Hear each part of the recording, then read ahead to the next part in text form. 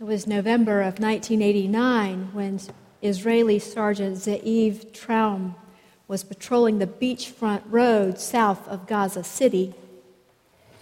He and another Israeli soldier were ambushed in their jeep by Palestinian gunmen. And the 40-year-old's death brought a unique dilemma for his widow. She could simply bury her husband, or she could donate his heart to an ailing Palestinian. Bittersweet revenge could be found if she denied the request and let one of them die since they killed her husband. How might you respond in a situation like that? Today's scripture passage shows several different responses to current situations. Jesus' crucifixion itself was a response of some leaders to their fears of displacement or revolution. In John 18:33, Pilate asks Jesus, "Are you the King of the Jews?"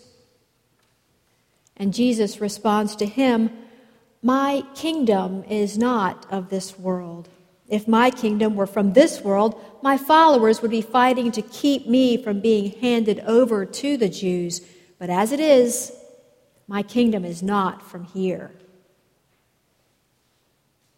So that was a response of Jesus. And here in today's passage, Luke 23, Jesus responds by letting the wheels of politics turn against him.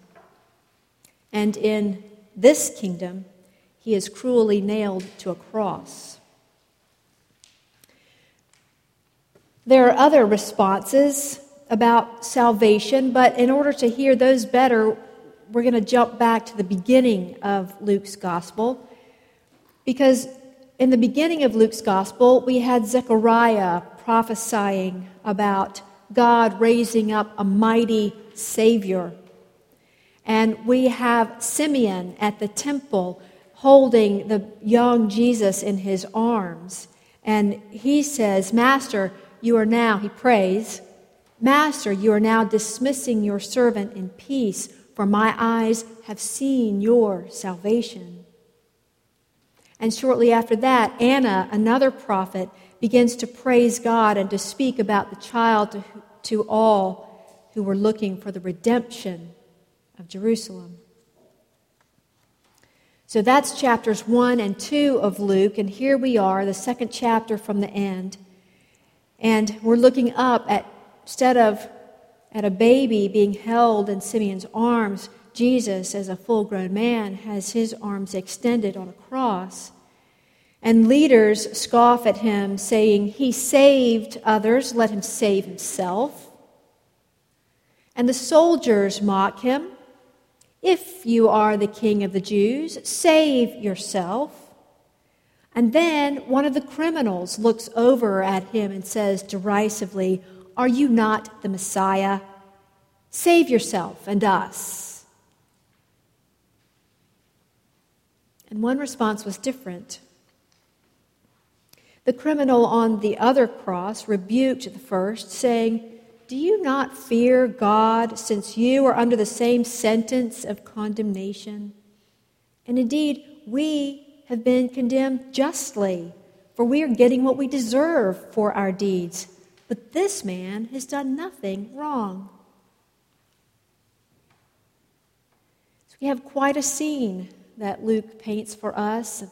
The hill of Golgotha, the skull, bystanders, soldiers, two other criminals, and Jesus in the middle. And so the text always invites us to decide where we would place ourselves in the picture that we're given. If we were honest with ourselves and our motives, would we be bystanders, waiting to see how long it would take Jesus and the two criminals to die? Would we join in the raffle for Jesus' clothes, hoping to win a swatch to sell on eBay? Would we be mocking this man for thinking he could change the climate of the world? And is there any chance that we could look up at him and see grace and forgiveness on those crosses?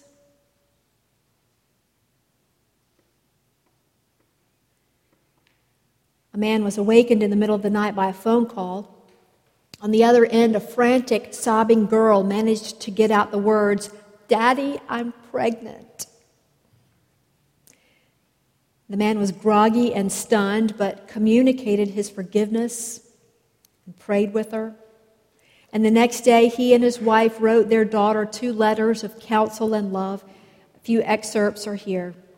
"Though I weep inside, I can't condemn you because I sin too.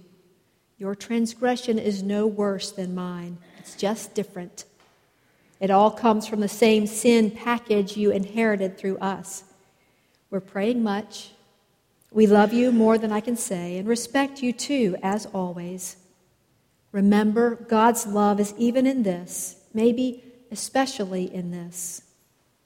This is a day of testing, but hold our ground we must. God will give us the victory.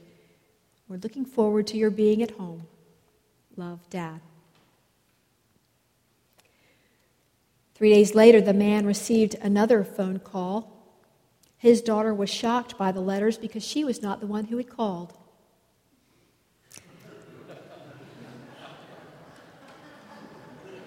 Some other distraught girl had dialed a wrong number. And yet those words were not wasted. The letters were not wasted. Those expressions of unconditional love and forgiveness are now a treasured possession to this girl who received them. On the cross, Jesus responds with forgiveness and grace. When the sympathetic criminal calls Jesus by name as we would a friend and says, "Jesus, remember me when you come into your kingdom," Jesus responds, "Truly I tell you, today you will be with me in paradise." Someone wrote, "If our greatest need had been information, God would have sent us an educator. If our greatest need had been technology, God would have sent us a scientist. If our greatest need had been money, God would have sent us an economist. If our greatest need had been pleasure, God would have sent us an entertainer. But our greatest need was forgiveness. So God sent us a Savior." Jesus saves through forgiveness and grace. He disregarded whatever crimes this man had committed, which led to his open-armed position on this gruesome wooden cross. And Jesus responds not with judgment, but with grace. "Today you will be with me in paradise." Imagine how that criminal felt when he heard Jesus' response. Maybe for a split second, the torturous pain of being crucified diminished. Maybe he felt his life of sin and regret fall away and seep into the bloody ground. Maybe he wished he now had the chance to live his life differently. There are many ways to respond to Jesus. What will ours be? Dale Carnegie told the story about Bob Hoover, who was a famous test pilot and a frequent performer at air shows. Once, when he returned to his home in Los Angeles from an air show in San Diego, both engines of his World War II propeller plane suddenly stopped. With skill and a lot of luck, he safely landed the plane without injury to himself or the other 2 passengers. And after the emergency landing, he inspected the airplane's fuel. As he suspected, the plane had been filled with jet fuel rather than gasoline. And he then asked to see the mechanic who had serviced his plane. And the mechanic, of course, horrified at the prospect of seeing the man he had nearly killed, anticipated the full force of Hoover's anger. But Hoover put his arm around the mechanic and he said, "To show you I'm sure you'll never do this again, I want you to service my F-51 tomorrow." Somehow he knew about grace and forgiveness. We respond to God's grace and forgiveness by offering them to others. Glenn Etheridge told a story about grace from his childhood. He and Kelly Coggins were childhood friends, and one year Kelly's family bought a side-by-side refrigerator that had an ice-through-the-door freezer back when those were not common. And so Kelly and Glenn were drawn to this like moths to a light. And he said they would go to her house and drink Coca-Cola and over crushed ice and feel like they were living the high life. And one day, they were a little bored.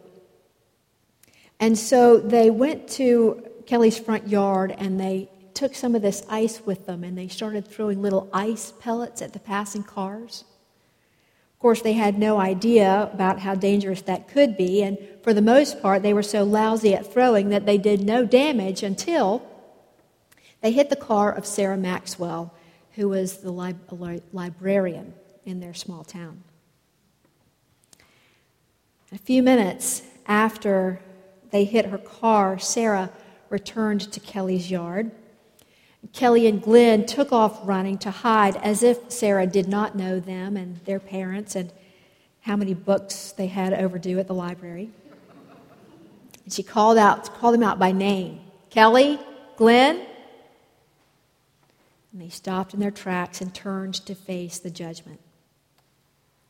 She said, "You gave me something, so I want to give you something." And with those words, she took out 2 pomegranates and placed one in each of their hands.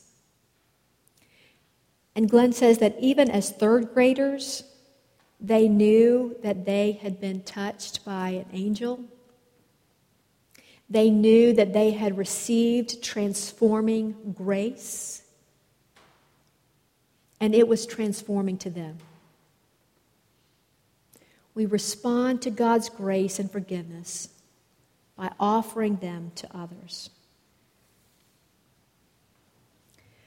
The holidays are approaching. They are upon us, really.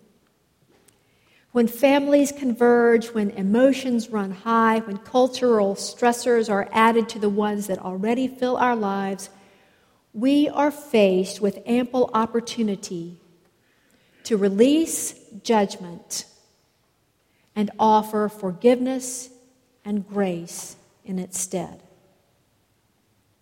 Forgiveness and grace are intertwined. We do not earn God's forgiveness and grace.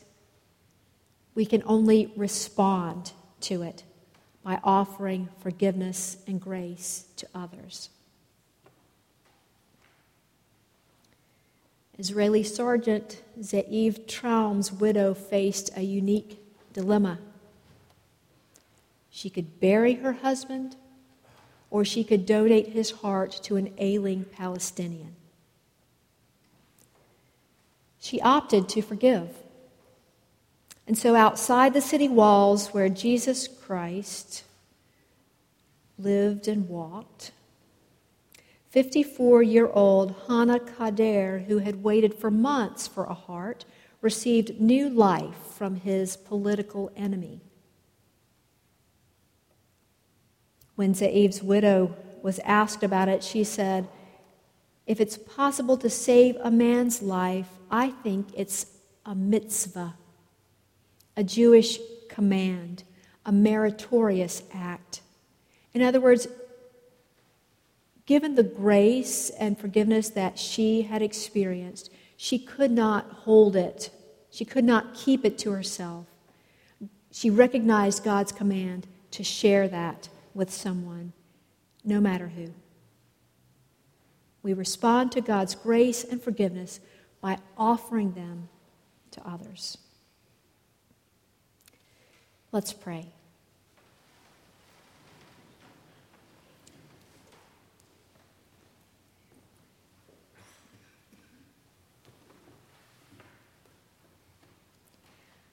God of grace and love, look with mercy upon us who confess that we are without hope unless you come and save us. Forgive us, we pray, for choosing death over life, selfishness over generosity, pride over humility, and war over peace. We seek today to choose your way, and in so doing, gain the gifts of forgiveness, grace, and joy offered to us in Jesus Christ, our Lord and King. We recognize, O God, that we cannot earn these gifts, but help us to receive them with joy and with openness and with generosity. Take us from our willful and arrogant ways and place within us a new heart ready to follow in your way whenever we have the chance to respond in your name. Amen.